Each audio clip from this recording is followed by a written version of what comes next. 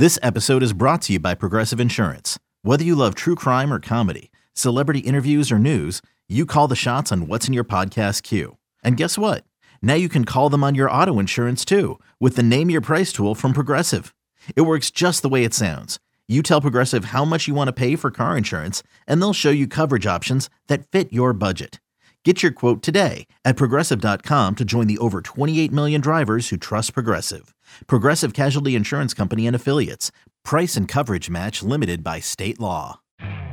You could spend the weekend doing the same old whatever, or you could conquer the weekend in the all-new Hyundai Santa Fe.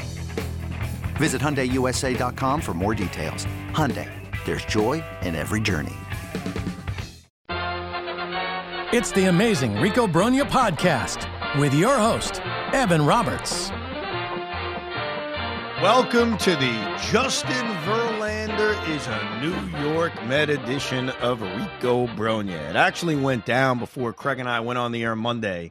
So before I could respond on the afternoon show about the Grom and the Jet game and the Giant game, we had more Met news, which is Justin Verlander signing. So we obviously touched on it during the afternoon show, but we'll give you a Verlander reaction edition of Rico Brogna.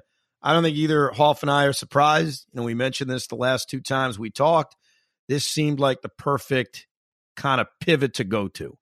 It made a lot of sense for a few reasons. The reason I liked it ahead of Rodon was the short-term aspect of it. You know, I like the idea, despite the concerns, which we'll get to about the age of Verlander and Scherzer leading a rotation, the fact that it's not a very long commitment. And one thing I pointed out at the end of the last Rico we did, and it's worth repeating, is that Major League Baseball's free agency over the next 3 winters features a lot of really good pitchers. And so if you're the Mets, you've got a chance to kind of give it a try with these two guys for a year or two with Verlander, maybe a year with Scherzer because of his opt-out, and then pivot towards, during this year's free agency, Shohei Ohtani, Luis Severino, Julio Urias, Aaron Nola. Next year's free agency, Max Fried, Tyler Glasnow, Corbin Burns, Shane Bieber, Brandon Woodruff. So it does give the Mets the opportunity to let it ride with 2 old guys and then have the ability to have the payroll flexibility with both of these contracts coming off the books. That's part of why I liked it. Part 2 of why I liked it is that he's Justin Verlander. Look, Justin Verlander is one of the great pitchers of all time. I'd be the first to tell you. And what he did last year makes no sense. I'd be the first to admit it. It made no sense that at 39 years old, coming off of Tommy John surgery, that Verlander was able to have the year he had, in which he went out and won the American League Cy Young. If you look at the history, and this is why we're on uncharted territory with Verlander and trying to predict what he's going to be at 40, 41, 42, and beyond.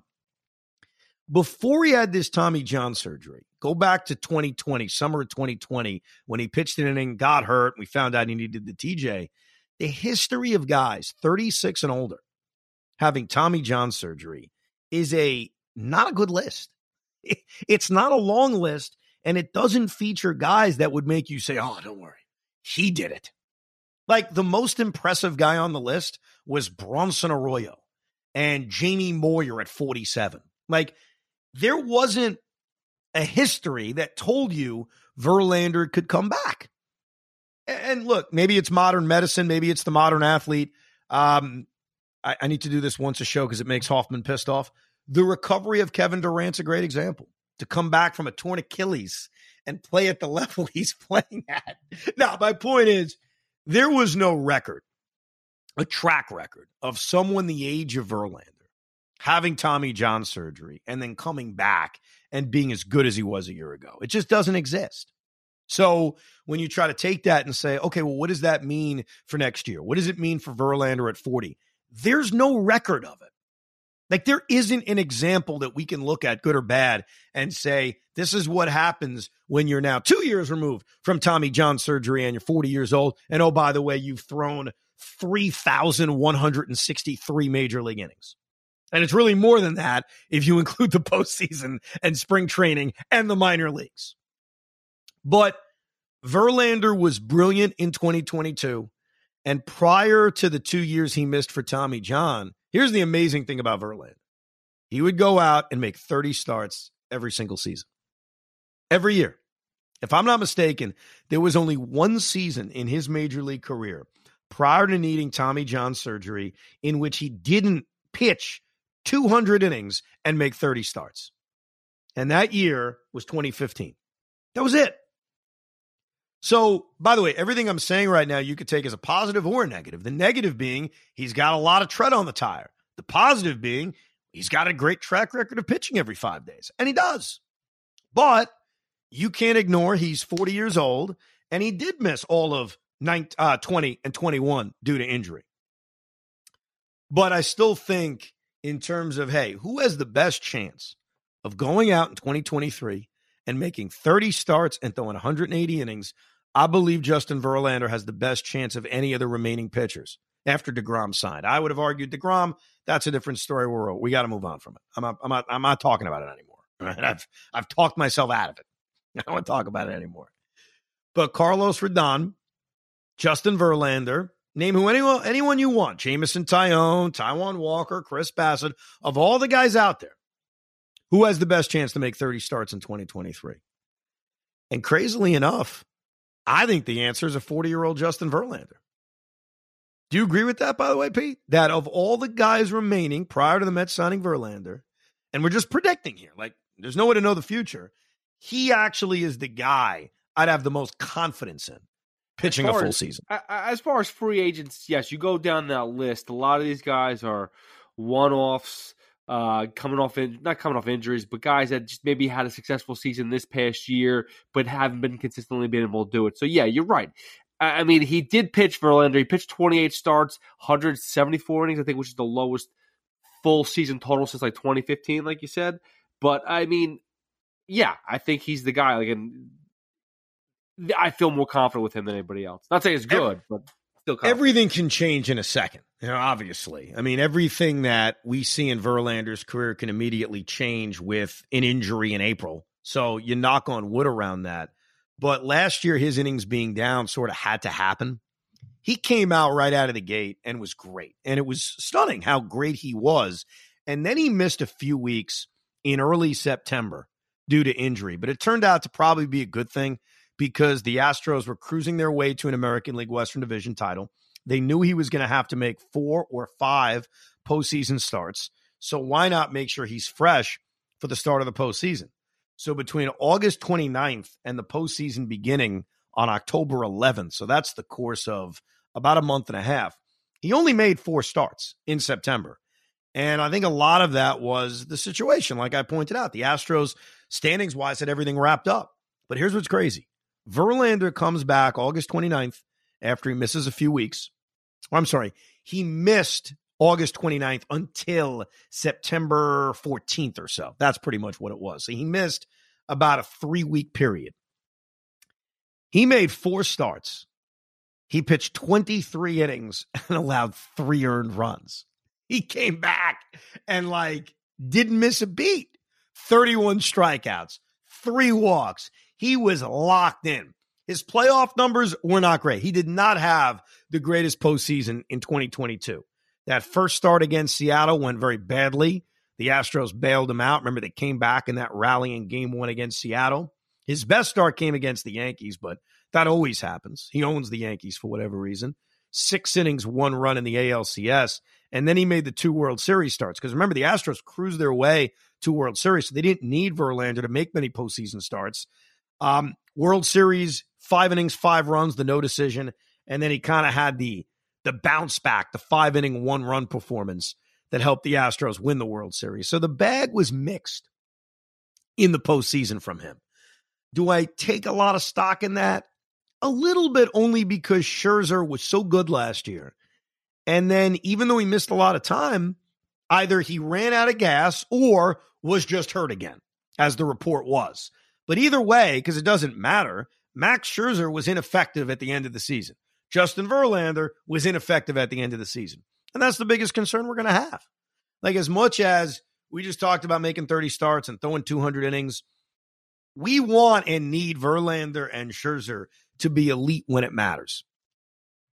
Because if this past season shows us anything, you could go win 100 games in the regular season. That's great. And they did it by barely getting starts out of Scherzer and DeGrom. Think about it. How many starts did the two aces actually make during the regular season? Not a lot. Not a crazy amount. They contributed, but they weren't the main reasons why the Mets won 101 games.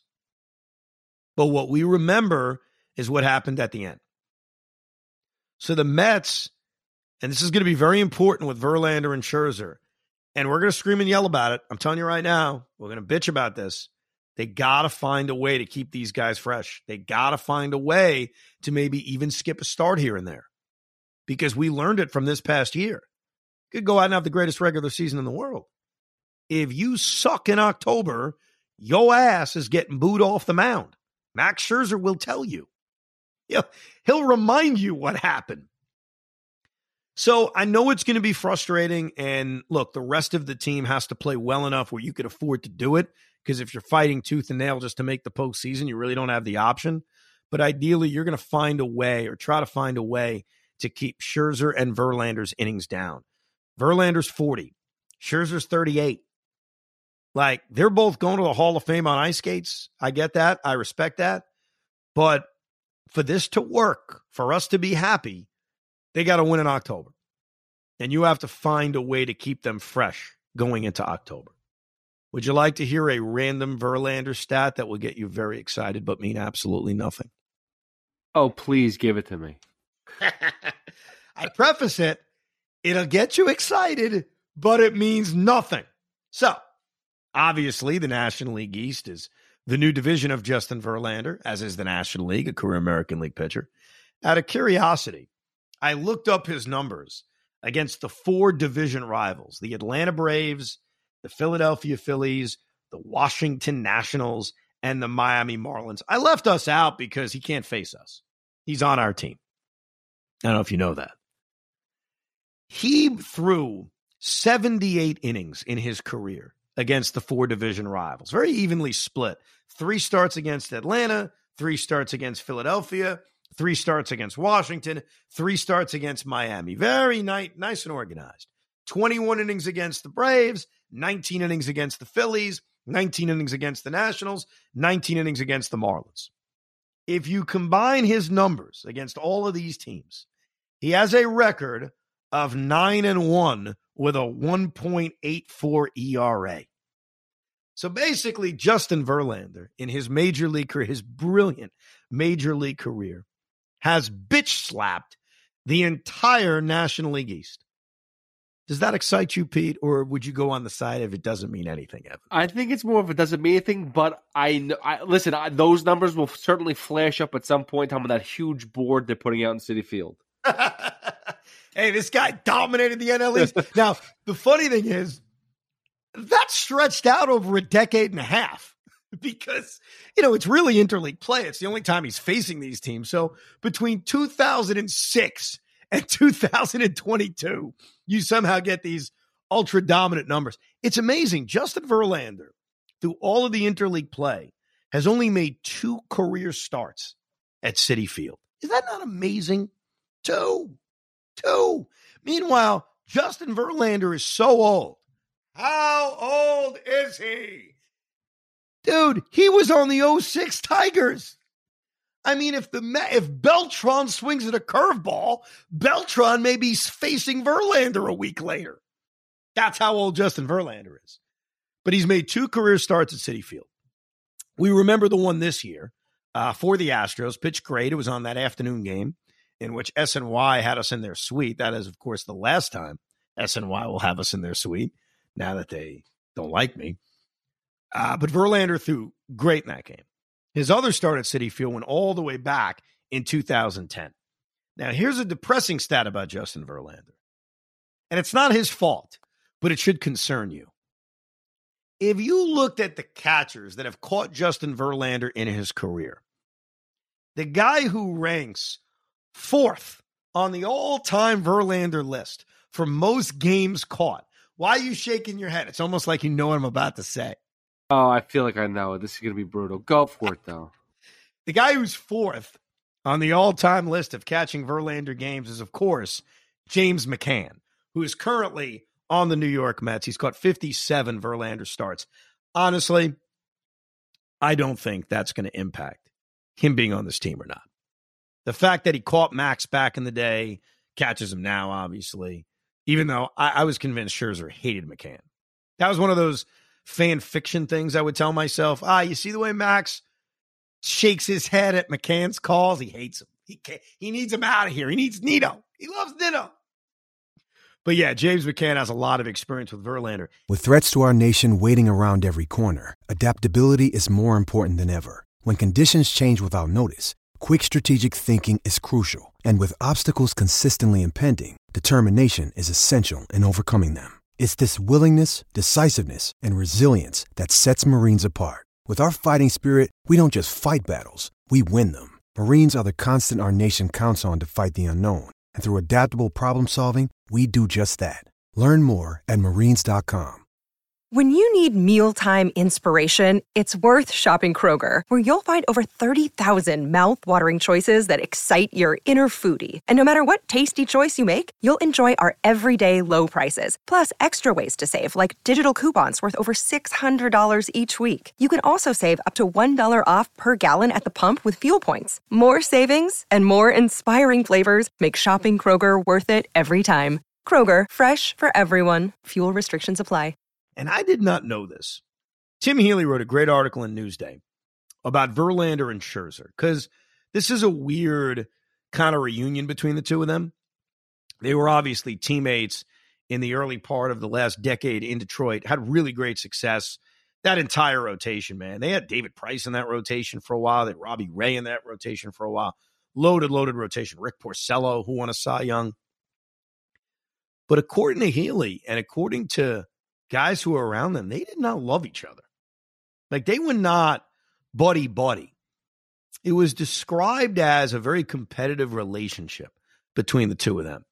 Now, they were a lot younger, in fairness. I think now, as aging veterans who kind of know their place in baseball history, both have won championships, both have won a bunch of Cy Youngs, it's probably different than when you're in your mid-20s, because age-wise, they were pretty close in age. And Max was in his early 20s. Justin's in his mid-20s. So very different than where you are when you're in your late 30s. Pete and I know something about that. I mean, it's like Hoff and I a decade and a half ago, maybe we'd be competitive with each other. Now we're just old fogies. We don't even give a crap. we're just living life. Now we're just doing podcasts every other day. That's it. So I don't know if that relationship is going to be the same. But here's what's funny, and this is going to become very obnoxious very quickly, but I always want to warn you about that stuff. Verlander and Scherzer are separated by 5 strikeouts on the all-time strikeout list. Right now, Verlander is 12th with 31.98. Scherzer is 13th at 31.93. They are chasing Phil Niekro at 33.42, and assuming they're healthy, they should eclipse Phil Niekro for 11th all-time. And the guy who's 10th all-time, who they also have a chance to eclipse, is Greg Maddux, who's at 33.71. But as Scherzer and Verlander are healthy, they're probably going to pass each other in strikeouts. And you know that's going to be a thing. Up. Scherzer passed Verlander. Up. Verlander passed Scherzer. So it'll be incredibly obnoxious. But maybe they'll compete over it. And look, I don't give a damn what their relationship is if they're competing. If it gets the best out of each guy, that's really all that matters. That's what we're looking for as Met fans. Do you think they're going to base who starts opening day off of who doesn't have the most strikeouts right now? Like, do you think that's how it's going to go? Scherzer goes first, then Verlander? You know what's funny about that? And I know opening day is a very symbolic thing. There's no right answer to the opening day question. Because the opening day question is an interesting question. I think it'll start to become a bigger deal come March. But if you're Buck Showalter, can you really just say, well, Max is the guy? Why is Max the guy? Justin Verlander, I think I don't want to say he's the better all-time pitcher, because if we're comparing careers, it's actually something that we should take a closer look at. Off the top of my head, that's a tough one, actually. Now I'm thinking about this. Who's the better all-time pitcher, Verlander or Scherzer? A part of me kind of leans towards Scherzer. I got to go do a deep dive on these numbers at some point. We should do a whole podcast about that. I about to say we have a whole off season. There might be some really long weeks. Do you have a gut answer to that, by the way? Who's a better all-time pitcher is?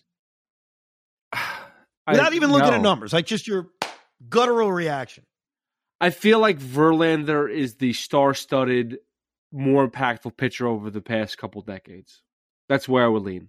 Say that again. Who is? I think Verlander would be. I think it's Verlander. I think Scherzer was the more dominant pitcher. Like if I, off the top of my head, if I had to say who had the more dominant seasons, I'd probably lean towards Max Scherzer. But I don't know. I got to take a closer look at this. I know Verlander had the MVP season, so that kind of goes up there. But didn't Verlander start better? Like it took Scherzer a couple of years to kind of, like he started in Arizona. No one even knew who he was. He was just a little bit. He was an off base guy. I remember Mad Max in Arizona. I remember when that whole trade happened. No, to your point, it took Scherzer until 2013, 28 years old to really put it all together. So he was more of a late bloomer than Verlander was. But we'll do that another time. To your point about opening day, like you don't owe opening day to either guy. You know what I mean? Like Scherzer's history here is not long enough. He isn't accomplished enough where I feel like you just have to hand it to him. Verlander's coming off the better season, the more complete season. He won the World Series. He won the American League Cy Young. I don't know, man. I would give the opening day start to Verlander only because I'm pissed at Scherzer because he crapped all over the field in the wild card series. So I'm probably partial to Verlander because he hasn't done anything to inflict damage to me while Scherzer has. That'd be my gut feeling on the opening day question. That's already like a bad competition. Like, I mean, it's a good competition, but that's already like a sour taste. Like, we're talking about DeGrom got butthurt by Scherzer's offer. Now Scherzer's getting butthurt by Verlander against the opening day start. Guy just got here. I don't know if they care that much about opening day, do they? No, it's probably going to go opening day. It's probably going to go Tyler McGill again. What are you talking about? You know what? Hopefully both guys are healthy come opening day, and it's even a discussion because that's obviously the fear. The biggest fear of two all-time greats in the same rotation at the same time, the Detroit Tigers' bizarro world from a decade later, is can they stay healthy? That's really what it comes down to. And the kind of nervousness of this world we're living in where the Mets are going to rely on a 38-year-old and a 40-year-old, and not just guys who are a combined age of 78, but guys who've thrown a ton of innings in their careers. You know, both guys have thrown. Scherzer isn't quite at 3,000 innings. He's at 2,600 innings, but Verlander's over 3,000 innings. I mean, you're talking about 5,700 combined innings between the two guys. Now, the rest of the rotation, here's the way I would view this, by the way, Pete. They got to sign one more guy. I'm not going to get nuts and say they have to sign two more guys because I do like the idea of Peterson or McGill being in this rotation at the start of the year. They weren't really last year. They only were because of injury. That's why Tyler McGill got that opening day start, and obviously DeGrom missed a big part of last year.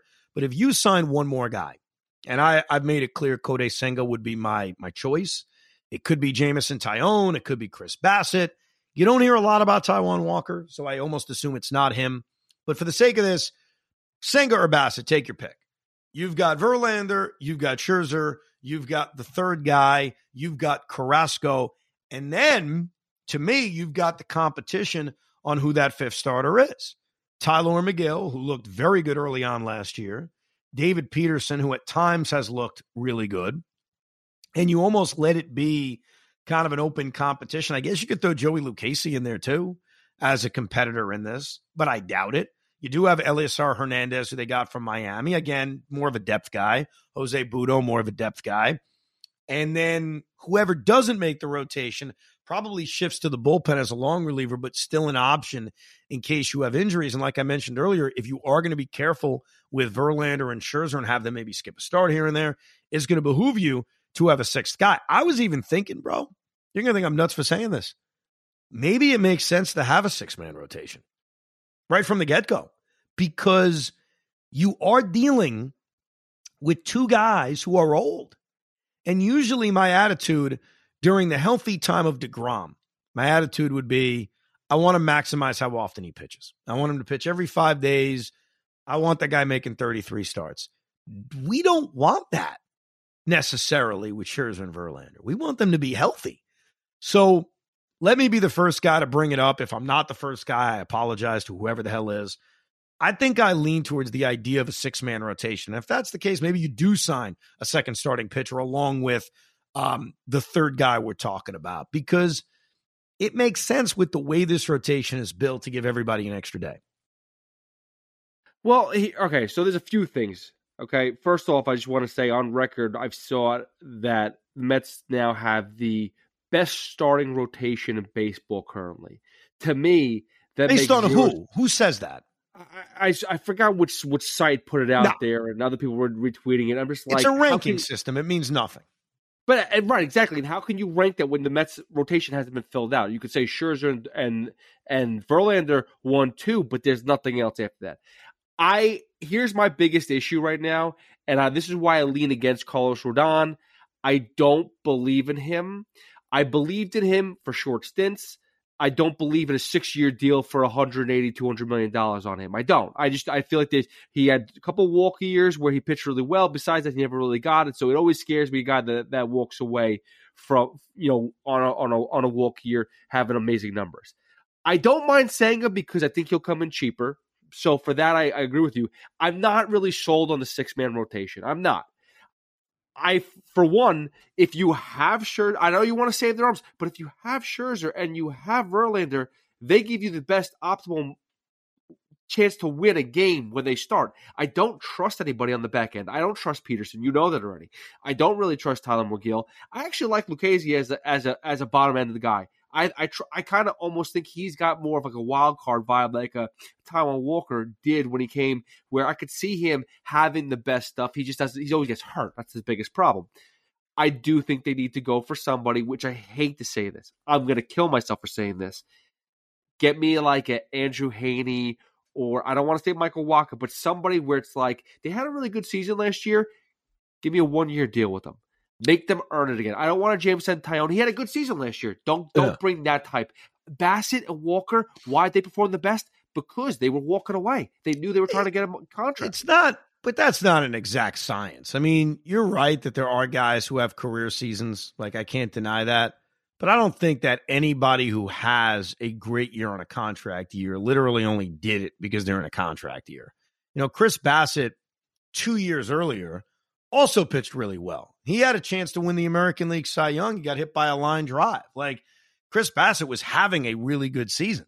So I don't know if that applies to everybody. It applies to some guys, and it's always tough to figure it out. It's easy to say it also after the fact if a guy starts to struggle. If you bring in one of those real back of the rotation guys, Haney scares me to death. I don't think he's that good, but okay, a guy like him, then I'd even be more partial to the 6-man rotation. Because I do think that you need to find out what you have in David Peterson and Tyler McGill. What's going to be really important for this team moving forward is to eventually develop some of their own. And they don't have a lot of high-end starting pitchers coming anytime soon. So let's see what David Peterson is. Let's see what Tyler McGill is. And, you said something earlier about Scherzer. It's so true. He didn't develop till he was 28. So why do we always sit here when a guy is pitched only for a year or two and say, I know what he is? We don't know what he is. There's a long list of all-time greats. I'm not even talking about just good pitchers. All-time greats. They didn't develop until they were 28, 29. And I think that if you've got a rotation headed by Scherzer and Verlander and whoever that third guy is and a solid veteran like Carrasco, you can live with trying to figure out what you have with David Peterson and Tyler McGill. I think if they add one more pitcher, which they're clearly going to add, I'm not sure if they're going to add 2 more pitchers, and you can be healthy going into the start of this season, it's at least intriguing to go with a 6-man rotation, to see what you have. And the other positive I always wondered about with a 6-man is, does that allow you to maybe be a little bit more aggressive with how deep you let guys go into games? Because they're getting an extra days of rest. So maybe that's the kind of thing that would help you extend certain guys to actually pitch deeper into a game. But the one thing is, I'm not totally opposed to 6-man, but the one thing that Scherzer, and again, like we're talking about Scherzer, like we know his body, and like, hey, this is great. Right. I did give him 6 days, every 6 day he goes or whatever it is because he's a 6-man rotation. He always said, though, he needed to pitch more. Like his inactivity a couple of years ago kind of screwed his arm up. I don't freaking know, but I feel like I trust him more than I trust myself or trust the managerial staff and be like, oh, let's pitch him less. Yeah, I don't. What the hell was his excuse this year? Because he came back from his injury. He was still hurt. Look, I don't know what the hell it was with Max Scherzer, but these are the kinds of things that are scary about older pitchers, that they may not go by being ineffective. They may go by not pitching enough, by getting hurt, by that being, or wearing down late in the season, which may have been the case with Verlander in the postseason. Like, I don't know, but that's the key to this whole thing. Let 2022 be our guide. 101 wins is not enough. We're not pleased. We're not happy. We're not celebrating. It's all about October.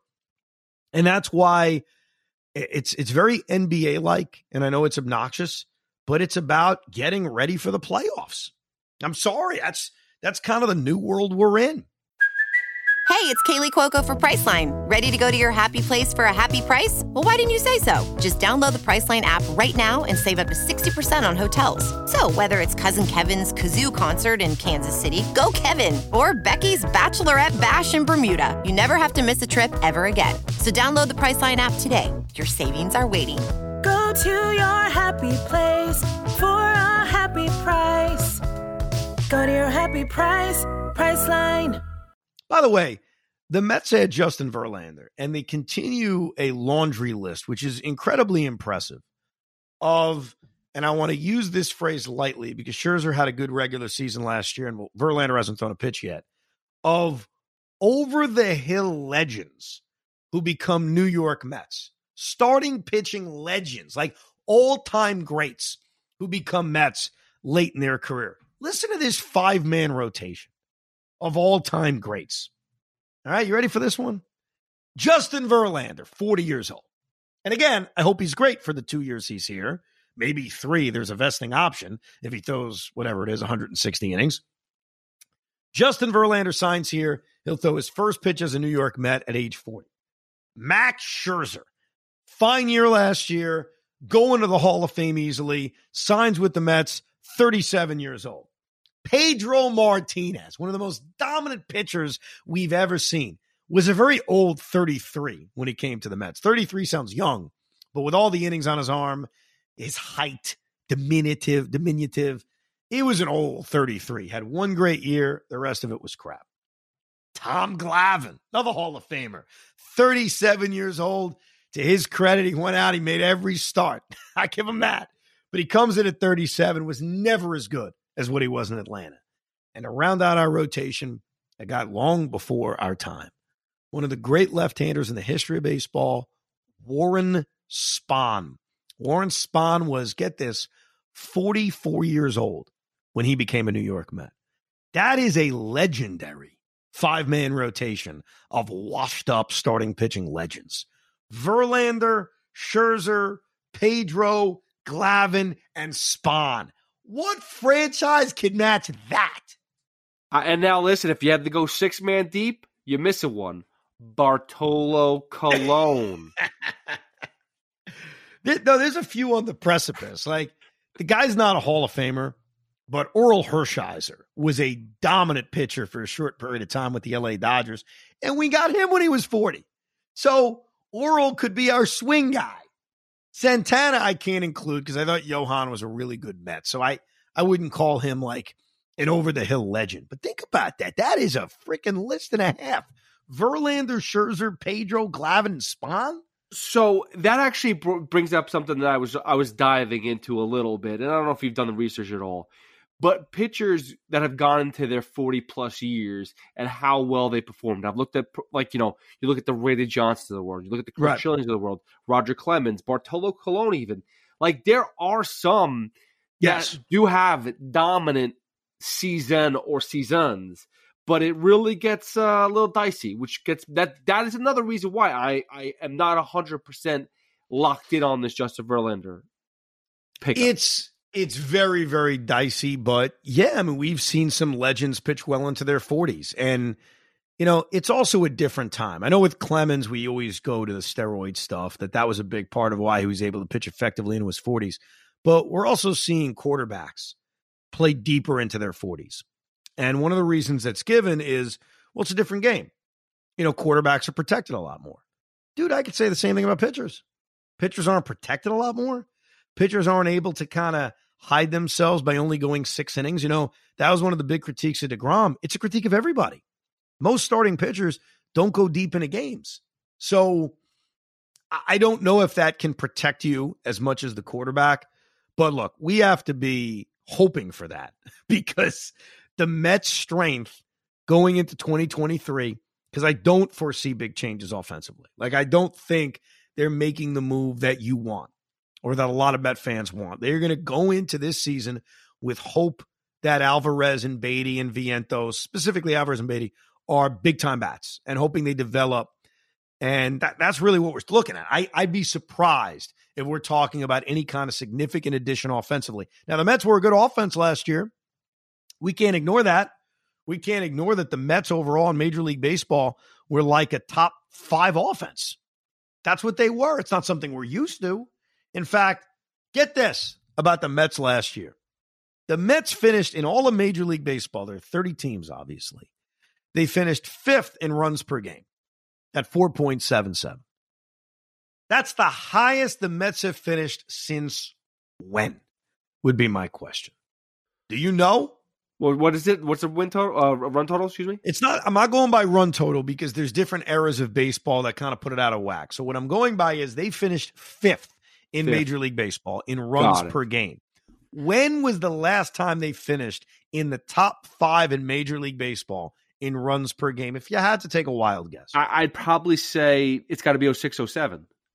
06, 07 is a great guess, and it's very, very close. Like, for example, in 2007, the Mets were 10th in runs scored in Major League Baseball. Wow. 2008, they were 8th. In 2006, the year you mentioned, they were the best team in the National League. The Mets were 6th. So very close, but not top 5. When was the last time they were top 5? And I'll give you a hint. They were number 1 the year I'm thinking about. So the last time they were in the top 5 was actually a year in which they finished number 1 in runs scored. I'm guessing 2000. You're not even close. The answer is 1990. So get this. The New York Mets, an offense that a lot of people are saying they have to improve. You have said that vehemently. They got to improve. They got to improve. And I totally get where you're coming from. I don't think you're crazy. They are coming off, at least compared to their peers, where they rank in baseball, as the most successful offensive season they've had in 30 years. What do you make of that, Hoff? That's confusing the hell out of me. That 1990 team was terrible, right? No, 1990 they were pretty good. That was the end. That was it. And look, I want to make something clear. There were years in which they scored more runs. Like, for example, 2019, they scored more runs. It's just we're comparing it to their peers because that's the only fair way to look at something like this, because there's been eras of baseball where you score a lot of runs. I mean, it's just the way it is. So when I mentioned, hey, they're 5th, it's just comparing them to everybody else. Offense is still down in Major League Baseball. That may change with the banning of the shift. The numbers may look a little bit different, but this was a top 5 offense. And that's not something we've said much in the history of this franchise. So, look, here's my point. I think the offense is going to be very similar. We'll get more into Brandon Nimmo. We'll see if any news breaks throughout this week at the winter meetings. This is still a team based on having a good offense, but built around 2 legends and built around a dominant closer. Like, the formula is the same. Last year it was DeGrom and Scherzer. This year it's Verlander and Scherzer. And here's what's funny. Last year, and in the regular season, again, they won 101 games. So they obviously had great success. But they only got from Max Scherzer and Jacob DeGrom, the 2 guys they were supposed to rely on, they only got a combined 34 starts. What do they get from Scherzer and Verlander? Do they get a bigger number than 34? I hope so, because if they don't, I don't know. I don't know if they'll have the same success this year. But think about that. They were built around Scherzer and DeGrom, got 34 starts from Scherzer and DeGrom, and won 101 games. Now, Chris Bassett went out, made 30 starts. Taijuan Walker went out, made 29 starts. Carlos Carrasco went out, made 29 starts. David Peterson, as much as you may not like him, went out and made 19 starts. So they got some big contributions elsewhere, and that shouldn't be forgotten because they have to replace that production out of Taijuan Walker. There's no guarantee Carrasco is going to give you the same production, and someone's replacing Chris Bassett, or it's just Chris Bassett coming back. So a big part of the Mets' success isn't just going to be Verlander, Scherzer, but what does the rest of the rotation do? Because the rest of the rotation last year did really well. We talk about where the Mets finished in runs scored. If you go by starting pitchers ERA, they finished fifth in Major League Baseball. Same thing. They were effective, even if it wasn't a lot of Max and Jake making starts throughout the season. Well, I mean, again, like there's too many question marks right now for this pitching rotation, and I still think right now, and it's still early on, but the team is not better off. You talk about they're not going to improve offensively. I don't like that. I hate that so much. I understand you're saying with the where they are compared to their peers, fifth place overall is great, but I always say you got to do better because there was a long stretch there where the offense was anemic. And the fact that we're sitting there and saying, let's rely on the young kids, which I'm actually okay with, I'm actually really happy about that. But it's still not enough. You still need some more protection. And I'm not convinced that Nimmo is going to be the guy to protect anybody. If you bring it back, that's great, but you still need to add to it. And it's the same thing with the rotation too. There's a lot of concerns I have. I feel like the team is taking a step back. I hate to say that because it's still so early and people kill me. Dude, let's see what happens first.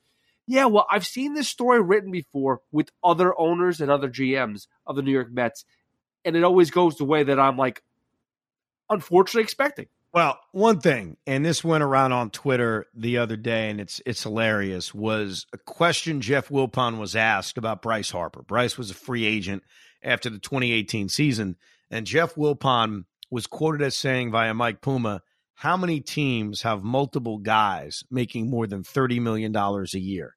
And for whatever reason today, maybe it's because they signed Verlander, that tweet went viral again with everyone mocking how the Mets now have not one, not two, but three guys making over $30 million, and two of which are making over $40 million. So keep this in mind.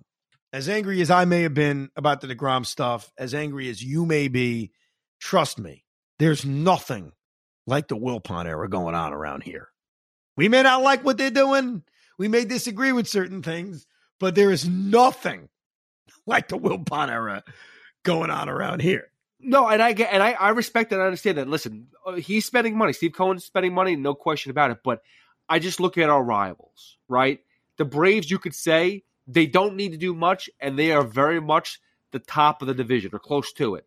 The Phillies just got Trey Turner. Yeah. Like we just basically replaced Jacob deGrom with Justin Verlander and brought back our closer. This reminds me very much of when it's like, we have to make a move in 2016. What are we going to do? Hey, let's bring this guy Yoenis Cespedes in. You just traded for him the last year. They're in a trade deadline. He was already yours. You have to build on top of that. That's what I'm looking for. It also sucks that, and you knew it was coming with the Philadelphia Phillies. You knew they were adding an elite level shortstop. It sucks that they added Trey Turner because you're right. They got better. And no one wants to hear, well, that's a crazy contract, 11 years, $300 million. Him and Bryce, they're going to be really old with guaranteed contracts. Can't think about that right now. In the right now, even with Bryce missing the first half of the season, the Philadelphia Phillies, whose lineup should just be better naturally because Nick Castellanos isn't that bad. He's just going to have a better season. I would expect that. And Rhys Hoskins is going into a contract year, so you figure he'll have a big year. The Phillies are going to have a dynamic offense. There's no doubt. The Phillies have gotten better, and that sucks. Who should the next starting pitcher added be? I'm still in the Senga camp. I lean towards Kodai Senga. If it's Chris Bassett, it's very neutral. It's a very neutral move. And look, Bassett's been good. And I keep this in mind about Bassett. He not only was their most consistent starting pitcher last year, which we can't forget about, but I mentioned this the year before that in 2021, he was even better. Like he had a really, really good season. 2020, it's a short season, but when he pitched, he was great. Like Chris Bassett for 3 seasons in a row now, over the course of 68 starts over 3 years, has been really, really, really good. So the other day, I was more like, let him go. The more I've thought about it, the more I wouldn't be upset if they brought Chris Bassett back. But I think I'm most intrigued by Kodai Senga and the unknown with Kodai Senga. So we'll keep an eye on what the Mets do with the rotation. It's obviously going to be a busy couple of days at the winter meetings. We'll have more Ricos as the news continues to break. Obviously, any comments, questions, things you want to criticize us about or agree with us about, whatever the hell you want to talk about, you can send them all to thericob@gmail.com. We do appreciate you listening. I'll be on with Craig throughout the week. Pete, obviously, with Tiki and Tierney. And you never know when we'll pop up again. As soon as they're breaking news, like I always say, give us 24 hours. We have lives, and then we'll post a Rico. So it's like Verlander. Verlander signs, give us a day. We got to work. I got to come home, eat some dinner, kiss my wife, say hi to my sons. Boom, a podcast. So hopefully you enjoyed it. We appreciate you listening. Thank you for indulging in Rico Brogna. We hope you enjoyed this episode of the Rico Brogna podcast. It's amazing, isn't it? Make sure you download it now to keep it on you at all times.